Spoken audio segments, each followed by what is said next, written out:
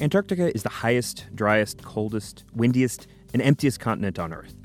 Every year, more than 400 scientists venture there to study everything from astronomy to microbiology. But they can't do it alone. It takes a small army of support staff to keep them all safe and fully operational.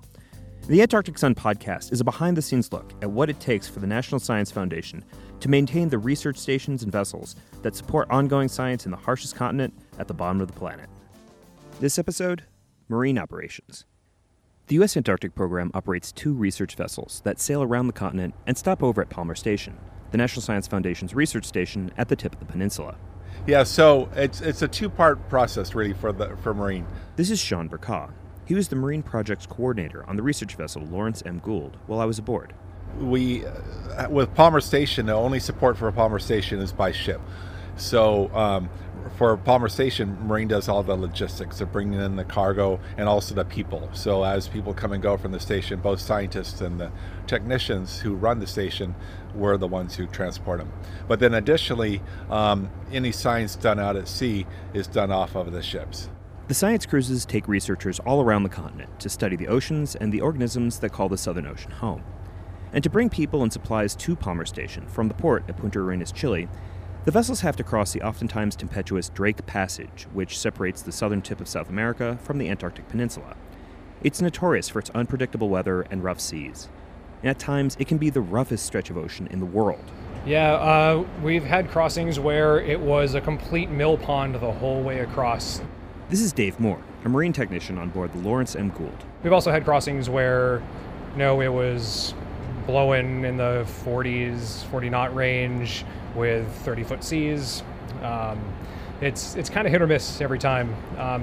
Sometimes the ship will actually have to wait on one side or the other of the Drake to wait for a storm system to pass because we just know that it's going to be too rough to cross. Both Dave and Sean have made the crossing many times. Each time is a little bit different, depending on the weather, the ocean conditions, the operations they're running, and which ship they're on. There's 2 vessels, the Lawrence M. Gould and then Nathaniel B. Palmer. And the Palmer, she's a little more capable and goes further afield, so she's gone down over towards McMurdo Station and all, whereas the Gould is a little bit smaller, but she'll do support out of Palmer Station oftentimes. Sean has worked on both ships, and while the 2 vessels often share crew members and scientific equipment, they're very different vessels. The Gould is it's about 100 feet shorter, and it's just a little bit smaller. Her total capacity is around 37 people, whereas the Palmer could carry around 70 people. And then as far as science equipment, scientifically they're not overly different, but the Palmer, again being a larger ship, could carry more scientists and also larger scientific equipment. There are essentially 3 main divisions of people working on board the vessels, and it's Sean's job to coordinate between everybody so the scientists can accomplish their goals. So basically, the ship has a crew that run the ship. So they have a captain and mates who run the deck, and then they have a cook who runs that, and then the deckhands who basically run the cranes but also clean the cabins and do all the myriad of little jobs as well. And then you have the scientists who come aboard they're like, okay, I want to do this project or whatever. And then what I do is I work with the technicians. So we have MTs, which are the marine techs, who actually will hook up the equipment and run the winches. And then we have the lab tech who helps the scientists with the chemicals and all. And then the electronics tech, and they work with computers to make sure all the equipment's talking to each other. And so my job is to work with the ship's captains so they understand what are we trying to achieve with this particular project. And it's up to the marine technicians to help the scientists complete their project, or even collect data for them if they set up a system to remotely capture data. Yeah, we're the support mechanism that allows them to safely and effectively collect all of their samples. If it's gear that they're borrowing from somebody else, or if it's a new piece of gear or anything along those lines. So we're the boots on the ground to make all the science happen. It's fairly expensive to fly people down to be on a ship, and for this, if you will, it's simple science. It's not really simple science, but it's been regimented into a system that techs aboard could easily handle. So in a way, we could capture the data that the scientists need, and so economically they could carry on a sophisticated science project without spending their money, their grant money, going back and forth down here to the ship. In addition, the marine laboratory technician, Amy Belcher, makes sure that the small onboard labs the researchers use are fully stocked and running smoothly.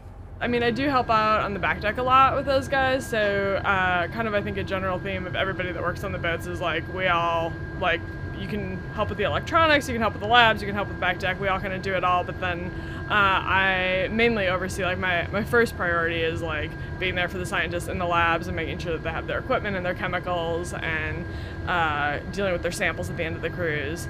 But that often involves, being out on deck helping with, coring or water sampling, kind of all stages of the process. There is a wide range of different research done on board the vessels, and accordingly, a wide range of science equipment that the marine techs are in charge of operating safely. We get to do a lot of different things in the program, which makes it really fun for us. And every time we come back is something different. So we could be doing a science cruise that involves coring on one trip, and then the next time we'll be doing water sampling or moving cargo to Palmer Station. It's always something different. The different sciences, anywhere from, like you said, from geology to water science and physical oceanography can vary, and it allows us to really kind of have a group of technicians that have a wide breadth of skills so that they can overcome all the challenges and new science that gets proposed. That's Matt Lewis, another marine tech for the program. And I asked them to give me an idea about the range of tasks for the different science and logistics operations that they help out with. So probably one of the most common things that we do is what's called a CTD, stands for conductivity, temperature, and depth. It's this big round rosette of sampling bottles that we deploy from the ship. It goes down typically to within a few meters of the bottom, and it does a water profile. So it sends back water parameters that are logged, and the scientists can use it to map out the water column, and then they can also collect discrete water samples from various depths using the bottles that are on this rosette. When we're doing kind of water sampling cruises, like heavy CTD kind of things, and have waters, often we have salinometers on board, the autosal and the portasal, so they'll be running salts to look at that percentage. We also have some oxygen titrators so they can measure oxygen. We have pH probes that they can use. So, various different things, like if you're looking at chemistry, sometimes scientists ship down nutrient analyzers and gas chromatographs. The possibilities are kind of endless. But we also will have different types of trawls, nets that will tow along the bottom. We have multiple different types of bottom corers, which is basically a tube with a weight at the top that gets pushed into the sediment, and it brings back that little snapshot of the ocean floor. We support a lot of field camp work with the small boats, so we'll operate all the small boats that are in the program and make sure that scientists are getting to and from maybe a small island offshore to do their work. We have a lot of different physical oceanographic devices like autonomous gliders and buoys and drifters and moorings that, along with this, coupled with the CTD data, that conductivity, that one-time snapshot, we can get some longer-term data collected as well using these pieces of equipment that we can leave out for months on a time. To get a first-hand look at how marine techs help scientists thousands of miles away carry out their research, I followed Chuck Holloway as he was deploying these small expendable bathyothermographs, or XBTs. And scientists use them to better understand the changes in temperature down through the water column, which gives them an idea about ocean currents. All right, well, we're deploying these as we go across the Drake, and they measure two things. They measure a depth and they measure a temperature. So you get a profile of temperature versus depth as these go down. They're expendable because they're just they're dropped over the side with a copper wire attached to them, and they record and send that data back, and then once the deployment's done, the wire breaks and we leave the XBT behind. These things look like a little torpedo in a tube, and they're just launched right off the side. It's just a matter of starting the software and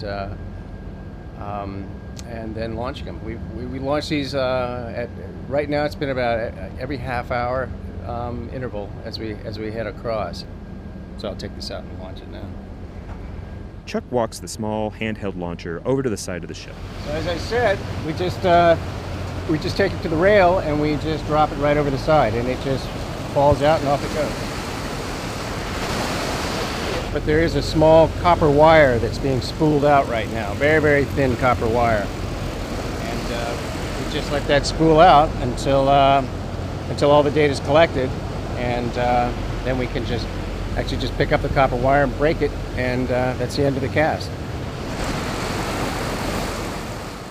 As the XPT sinks deeper under the waves, it's sending back detailed temperature data, which shows up on the computer screen as a line on a graph. So here you can see that green trace, which is the real-time trace for this cast. And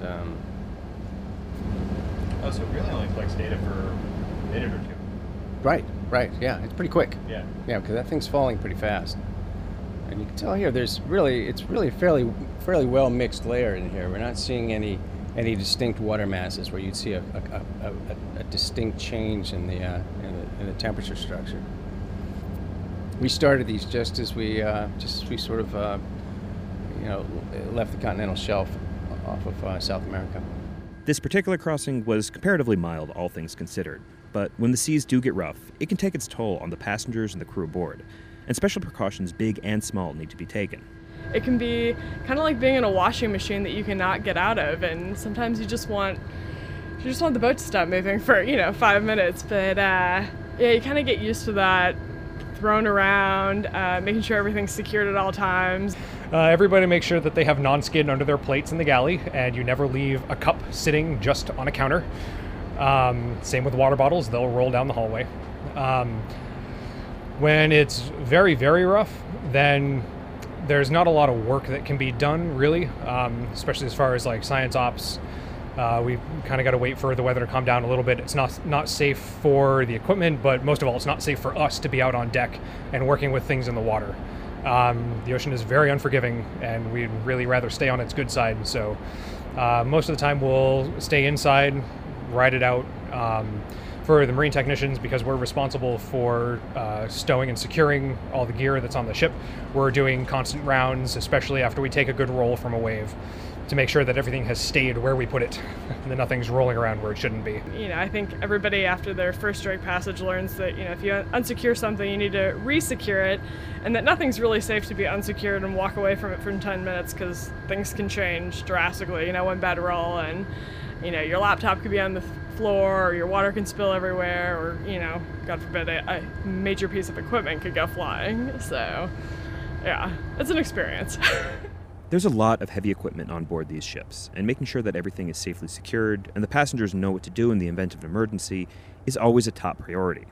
Safety is a really important part of what we do down here, and yet it's still inherently an extremely dangerous neighborhood, because you have high winds, big seas, and then the deck can get icy really easily, so a lot could happen that way.